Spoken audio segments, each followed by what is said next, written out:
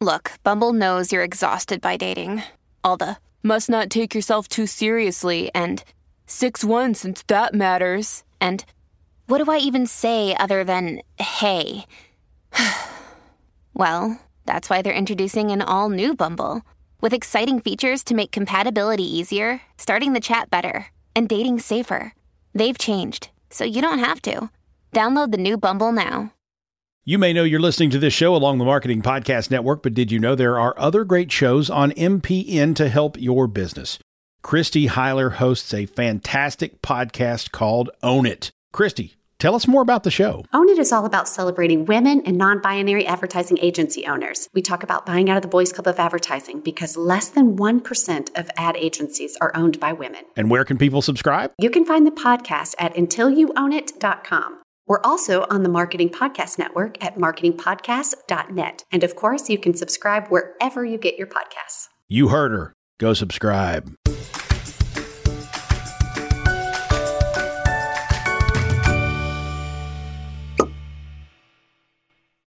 Well, hello and welcome to Uncorking a Story. I'm your host, Mike Carlin, and today I'm very excited to introduce you to Farhud Maybadi. Farhud is an award-winning writer, director, and executive producer focused on storytelling projects that inspire mass culture change. And here today to tell us more about that, Farhud, welcome to Uncorking a Story. Thank you. It's, I feel like I might need like a wine bottle to uncork to go along with this experience that we're having right now. It's also early in the morning. I don't know how that would land. I mean, I'm sure it wouldn't stop some people, but interesting fun fact. The genesis of this show, the idea was I would sit down with people in person over a bottle of wine and we'd have these, very casual type conversations. I did it for episode number 1, which was actually done with a Catholic priest who he used to work for MTV. And then he kind of pivoted. I called it Pivot to the Pulpit. We sat down, we drank a bottle of Sauvignon Blanc. And then I realized that maybe this isn't the best of ideas to introduce alcohol, maybe afterwards, but certainly not during. I will say as an entrepreneur, it's all about iteration and not being attached to stuff. So it sounds like you're doing it. It's a pleasure to be here. Thank you for having me. Well, yeah, I'm very excited about the conversation we're about to have. But I'm curious, where does your story as a storyteller begin? Wow. I would say my story begins in the waters of the Pacific Ocean late one night. Mm-hmm. I think there's a lot of people who always knew they wanted to be a storyteller and they've been writing since they were 15. And I'm just very envious of these people because I didn't know that I wanted to be a storyteller until I was 27. And the way that this came out of me was actually through a near-death experience. And, my background is in law, entrepreneurship. And at the age of 27, I was extremely unfulfilled. I was like another brick on the wall, working for this organization. I was in the global fashion industry. And, I had always been very seduced by that, Gordon Gekko, more, money, power, Tony Montana, money, power, respect, all that shit. You know what I'm saying? It was beamed into my consciousness at a young age. And I think being the child of immigrants who always wanted to fit in America, you latch on to these cultural icons, you latch on to these personas from film. And for me, I was always programmed to think a certain way. And that was just more, yeah. And I used to actually jump off the Venice Pier late at night. I mean, it'll give you a window into my personality back in those days. But, I lived on the beach. The pier was right there. I would look out and the pier would almost beckon to me hey, sneak out on this and jump off the pier. And at that time I was partying a lot and it was this, different type of lifestyle. So I would jump off this pier and it was whatever it was, a 20-foot jump. And one night I did it around 2 a.m, 3 a.m. And right when I hit the water, I could feel the water change. This was not the way, the times I would normally do it. And a storm brewed up and I was getting thrown around and swished around and just getting sucked under and then spat up and just really maddening experience and getting pushed out deep into the blackness of the night. And after however many minutes, I couldn't swim anymore. I was just I was tapped. And, I was kind of just waiting to die. Yeah. And as I was waiting to die, I started having this conversation with myself about how regretful I was about the life I was living, that it was always about money and it was always about my own, superficial desires. And I started to dream this dream of like, okay, well, when I reincarnate, I'd love to have this life. I'd love to be an artist. I'd love to be of service to people. I'd love to find ways to like not make it about me and to actually like contribute to our society. And miraculously, I lived. And I didn't leave my place for a week. And while I was really in this like cocoon of figuring out who I was, I discovered that I was like, what if I could go into media and like use television and film to really like shift the consciousness and the culture of our society, a society that I believe played a hand, not completely because I made my own decisions, but a society that played a hand in the person I was, meaning leading me to believe that these consumerist, superficial dimensions of reality were all there was. And that was, I don't know, December 10th, 12 years ago. And a couple weeks later, I embarked on the journey to be a storyteller.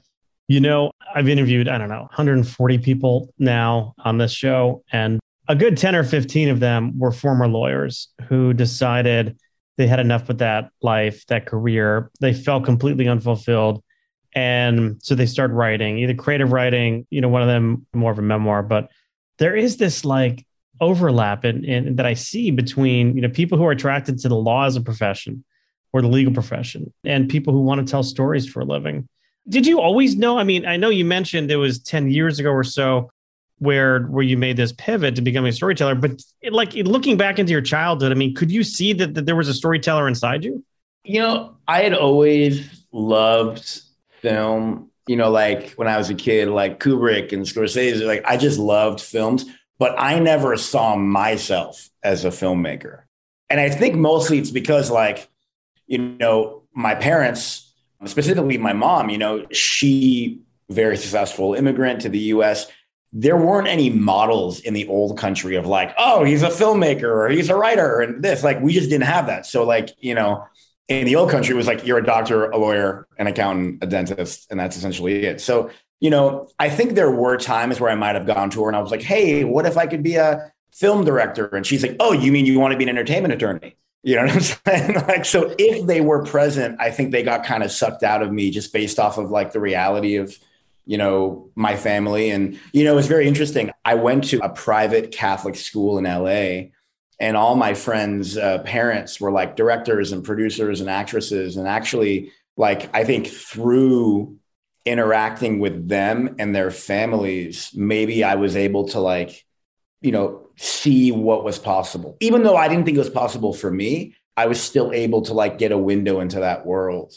And look, I mean, also I think, attorneys are storytellers at the end of the day, and there's a level of manipulation that's in there anyway, and all film is inherently manipulative. I mean, look, we're taking images and sounds that don't go together and we're bringing them together to facilitate a reaction, hopefully in the viewer. That's a manipulation, right? Whether or not I use it to hurt you or damage you or liberate you and show you all the possibility that's out there, that's up to the filmmaker. I choose to go in the second route, which is how can we remind people of the magic and the possibility and the empathy that is central to this human experience? Because I think very much when you look at America right now, these are dark, divisive times.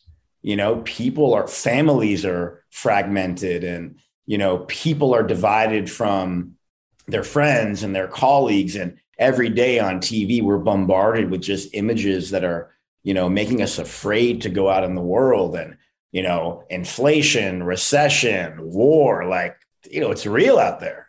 And so what I believe is that life imitates art. And the art that we consume sets the tonal, energetic realm of possibilities for the life you live. Say what you say, forget about the politics, but I believe that House of Cards created the pathway in our psyche for a Trump presidency. I'm not saying Trump was like a murdering. No, I'm not saying that. I'm just saying the level of what that show was kind of created this soap opera like mentality in us, the viewer and the voter. So when that thing kind of popped off, we were all like, okay, so I think what we see creates a frame for then how we live. Yeah. And what I would like to do is to reframe what's possible in this world and reframe how we live. Not that I know how we should live, not that I'm the expert. It's just like, can there be a reminder to be more human? Right. Because what doesn't work, right? You know what doesn't work. But what I'm before we jump into sort of the mission, just bridge me to kind of going from that part of your life where, you jump off the pier, your death experience, and then you're realizing like, hey, I need to do something different. I'm completely unfulfilled. How do you then like bring that into a career, as a storyteller and a filmmaker? Because there's a lot of people out there who want to be filmmakers, but how did you actually execute that and get to that point? Yeah, that's a great question. Well, first off, everyone thought I was insane. People thought I was literally like, who are you? Like I had no creative background. I was always, pretty much a suit. I just locked myself away in a room for like a year. And I just read every book that I can get my hands on. I have no training as a director. I have no training as a writer. I just consumed, maybe that's like the law student in me of like, I can just consume material and understand. But essentially, I just tried to educate myself, tried to get myself out there. I was making corporate videos, like low budget corporate videos to just like flex the muscles of what that's like.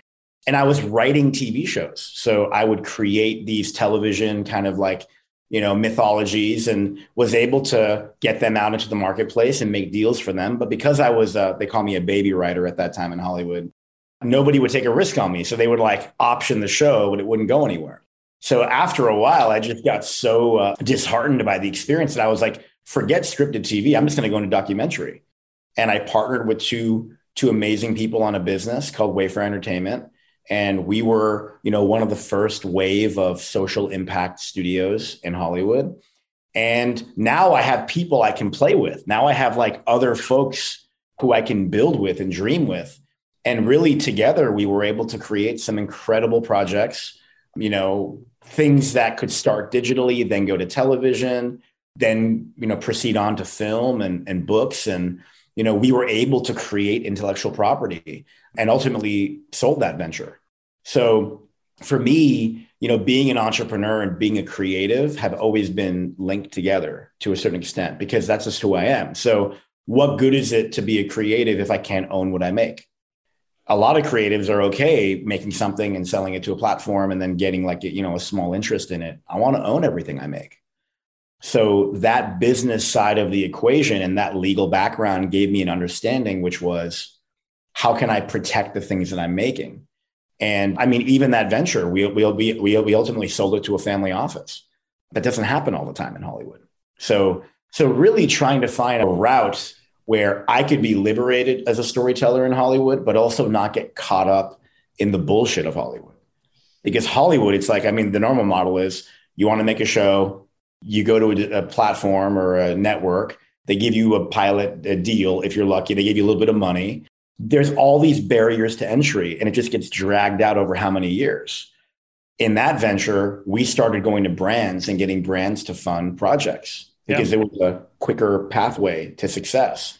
So I cut my teeth in that brand sponsored storytelling space. Yeah. And plus there's such a yuckiness to Hollywood. I work with a videographer, editor in my marketing life who used to write, he and his twin brother passed, but they used to write for Disney. They used to write for the Mickey Mouse Club of all things years ago. So he's a guy who knew, Justin Timberlake when he was a little kid, Britney Spears and all that. And then he's like, I asked him one day, I'm like, Joe, how did you go from that to, living in Malibu next to Nicolas Cage? Like, how did you go from that to shooting me run market research interviews? Because it's drastically different. And he's like, there was just such an ugly side to that business. He's like, my brother and I couldn't take it anymore. And they wound up leaving and having their careers went in different directions. But yeah. Look, for me, I think we create the realm of possibilities for ourselves. And I think there are amazing humans in Hollywood. I know them. They're good people. They believe in what they do. They recognize the power of their platform. They want to make a change. There's quite a few folks out there like this. And like any business, there are people who are just in it to make money. It's on us to make decisions of who we partner and align ourselves with. We create that experience. And look, if you're not able to find those people, well, then find those people outside of Hollywood, get capital, and create what you want.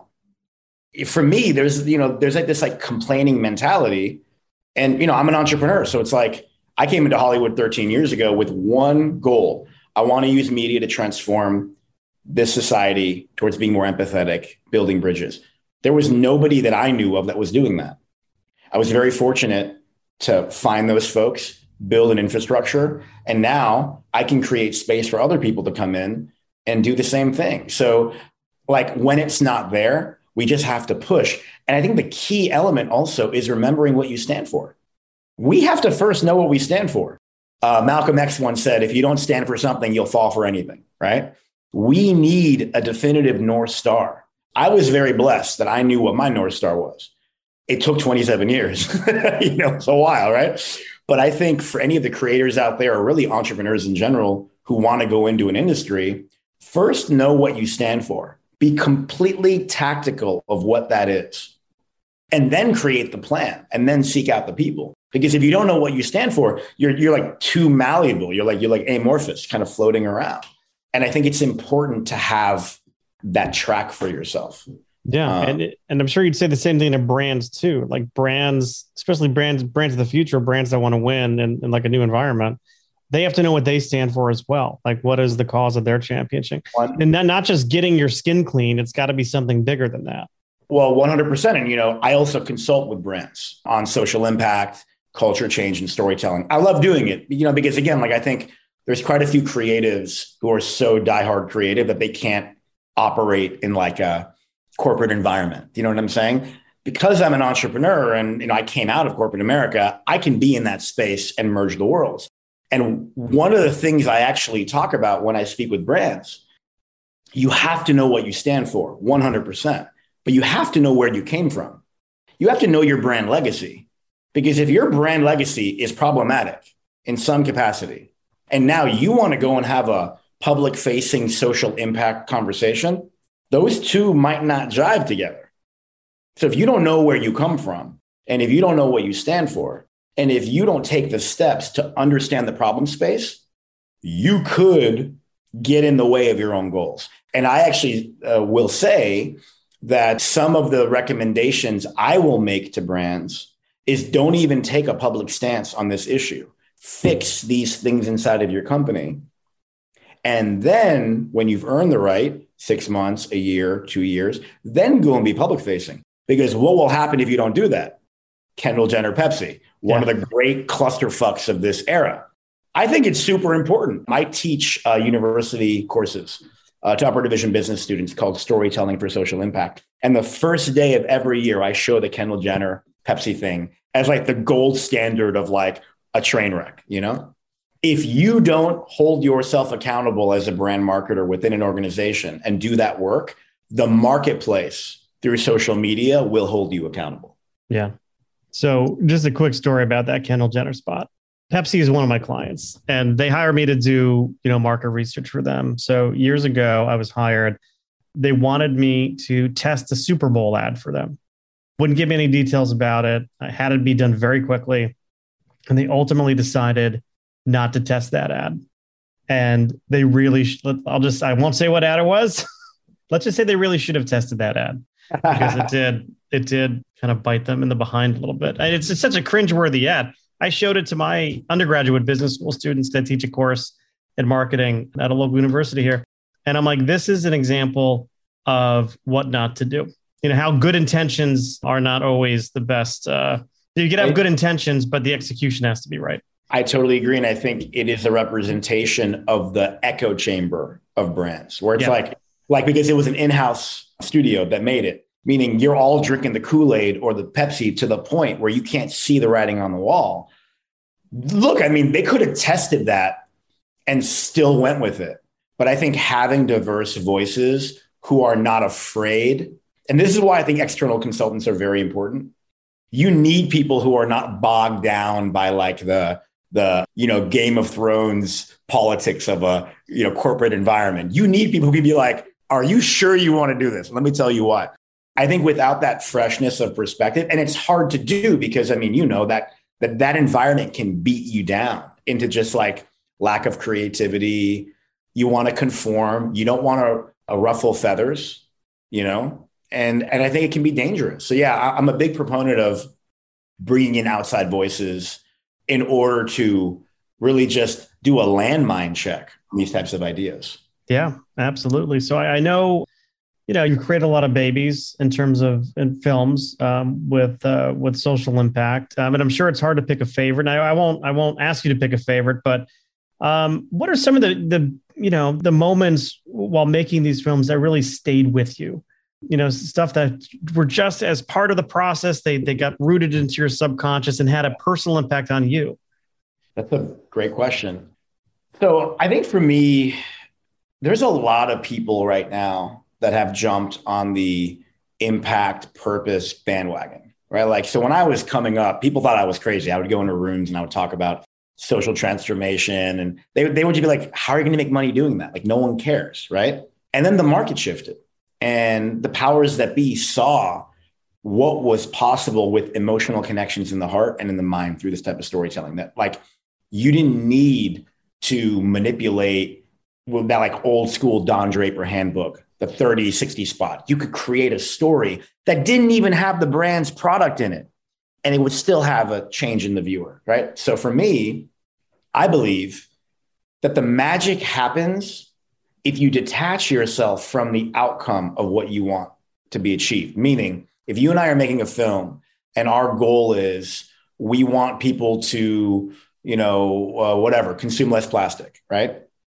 If we can detach from that outcome and just focus on ensuring that the entire experience of making that film, that everybody who is there feels safe, feels acknowledged, feels seen, that we reduce our plastic intake on set, meaning like we're not full of shit. You see what I'm saying? Like if we can create transformational experiences for the subjects that are a part of the piece, like for me, the best part of what I get to do is when I get to interact with special people who are not actors and are not used to telling their stories, and just to create space around them to share.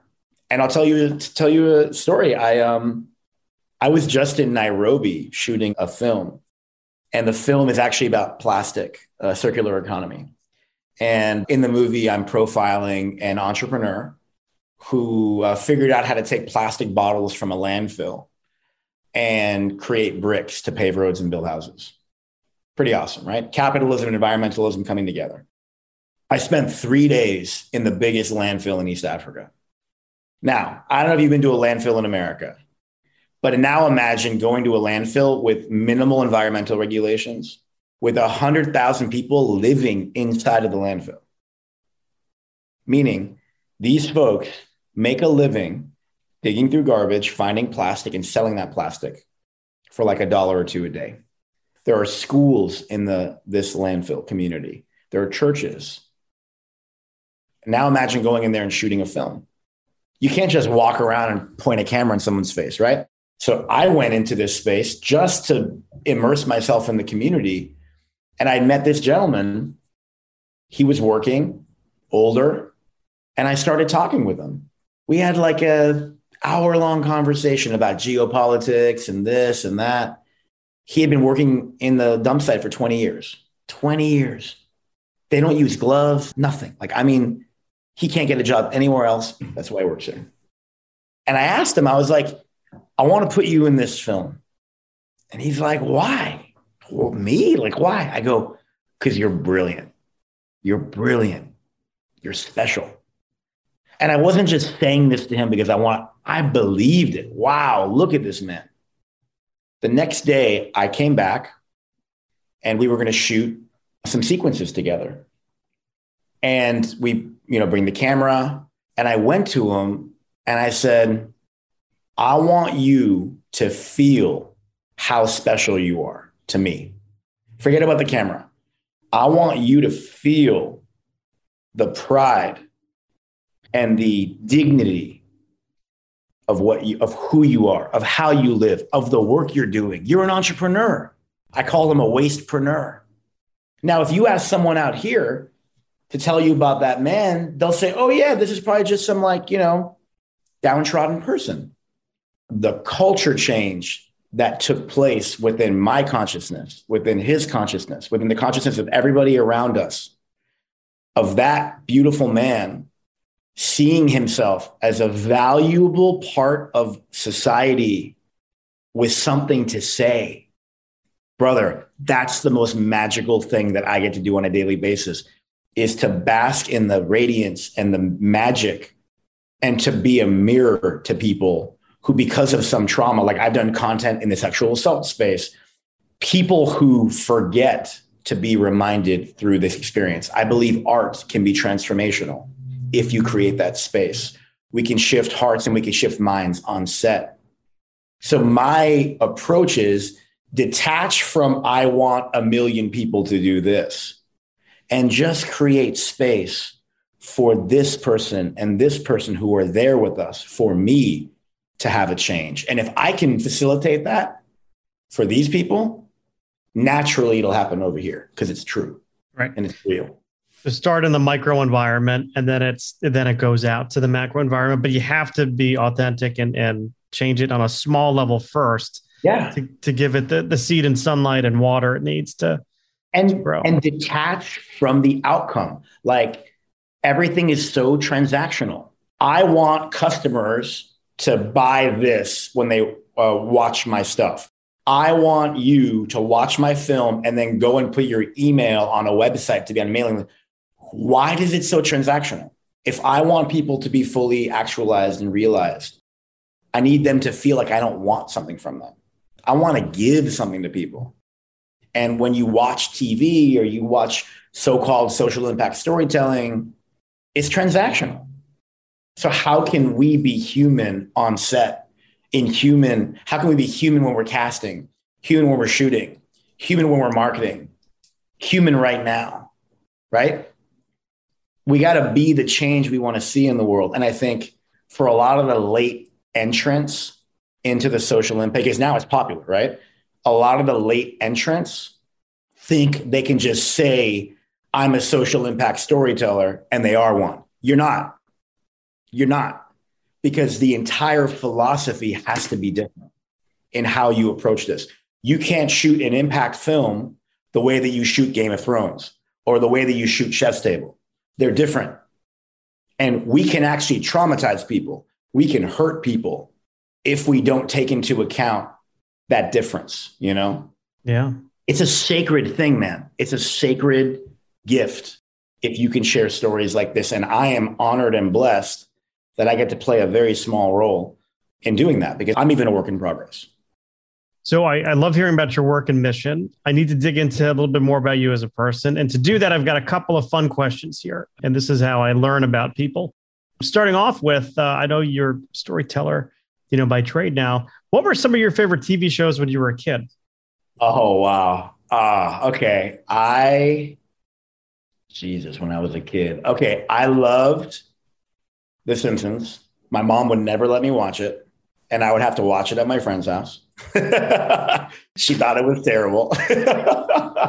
I love The Wonder Years. I think The Wonder Years stacks up. Like it stands the test of time from a storytelling standpoint, just brilliant, so nostalgic. And also, like, from a learning standpoint, there was so much there that you could learn from. I don't know if you ever watched Tiny Toon Adventures. I thought that was pretty cool. Sure. Yeah. I remember Tiny Toon Adventures. And then again, like, at the same time, I loved gangster movies. So even when I was like young, I would watch like stuff I wasn't supposed to watch. Like, I would watch like Goodfellas, and I would see films that like my mom did not want me to see. But again, like, in my impressionable little psyche, it like, cracked me open. to film. Yeah, I just watched Goodfellas with my son over Easter. He was home. Now he's 20, so certainly old enough to see it, but that was a nice bonding experience. Then they got him hooked on mobster movies. He's like, can we watch another one tonight? I'm like, I think we got to let the girls pick out a movie tonight.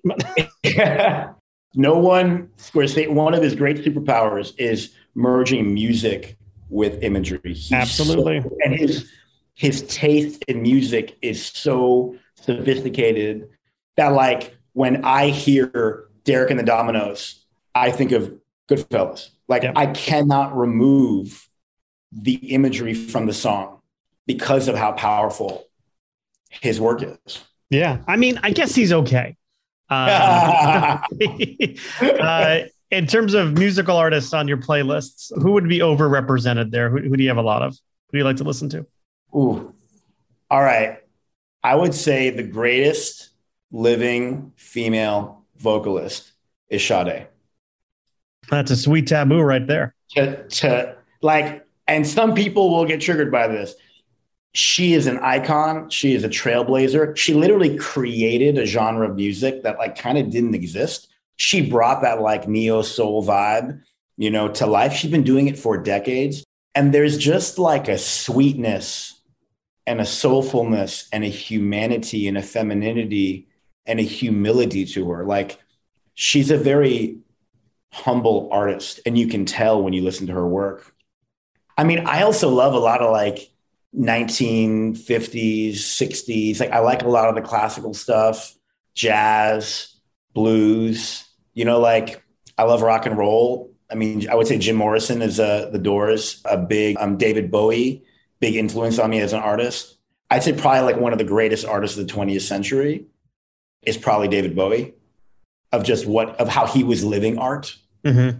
And how he constantly changed who he was. He never just, like, stayed in one path.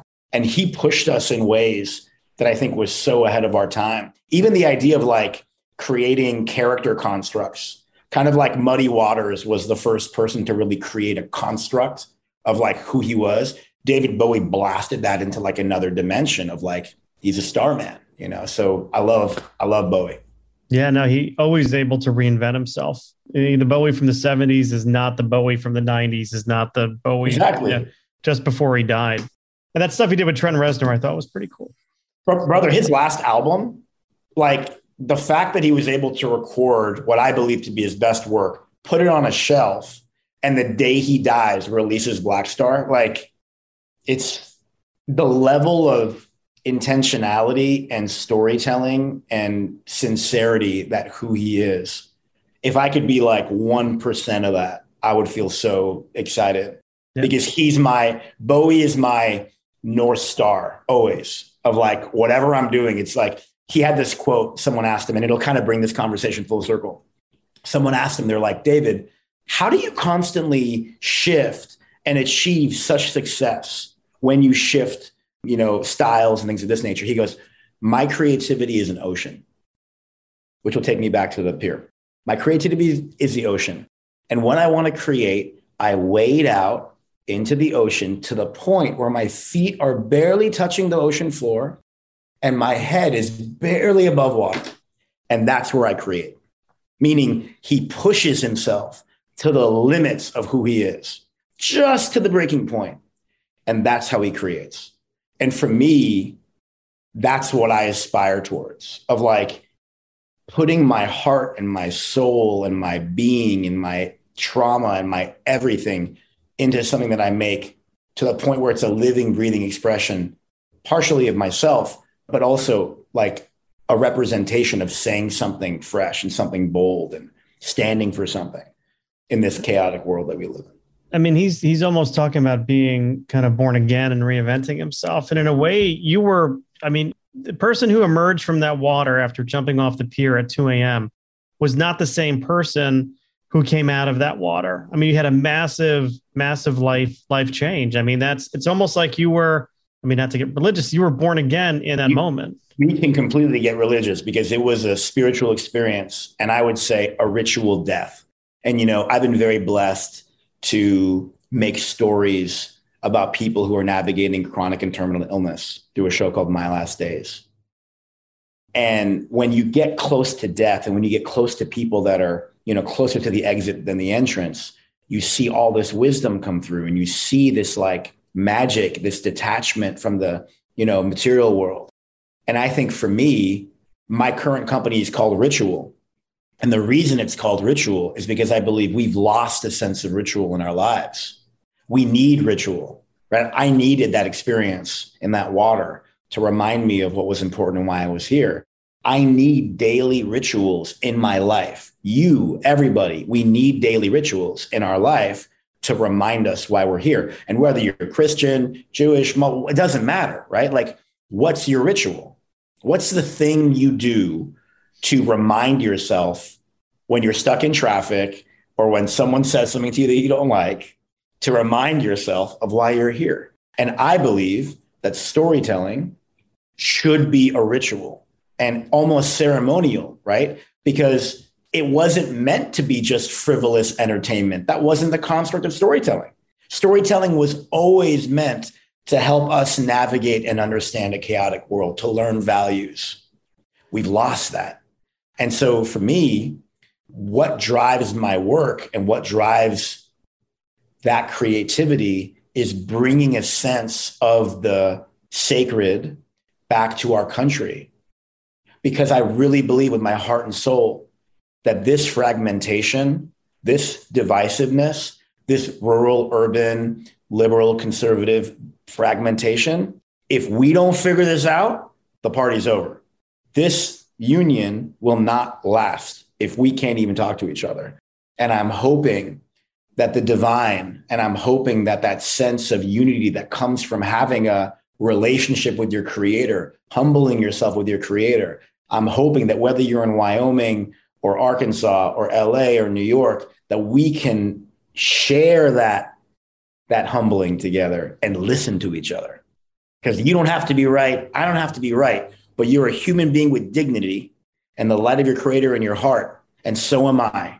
And we need to see ourselves like that. Whoever you voted for, whether or not you're vaccinated, I don't care. I should see that in you and you should see it in me. And now let's have a conversation. Well, if people wanted to continue this conversation, where could they go to learn more about you? Website, social media, throw it out there. Well, first off, thank you for having me. It's such a pleasure to look at your cork wall behind you and to go down this rabbit hole. So if you go to Instagram, so I'm on Instagram at Farhood Meybodi, FARHOUD MEYBODI. And that is also my website, farhoodmeybodi.com. And if you want to check out some of my work, you can go watch any episode of My Last Days. And I also have a series that's going to be finished in the next couple of weeks called Earthbound. And we'll do some marketing around that. Very cool. Farhood Meybodi, thank you so much for taking the time to let me uncork your story. Thank you for having me, man.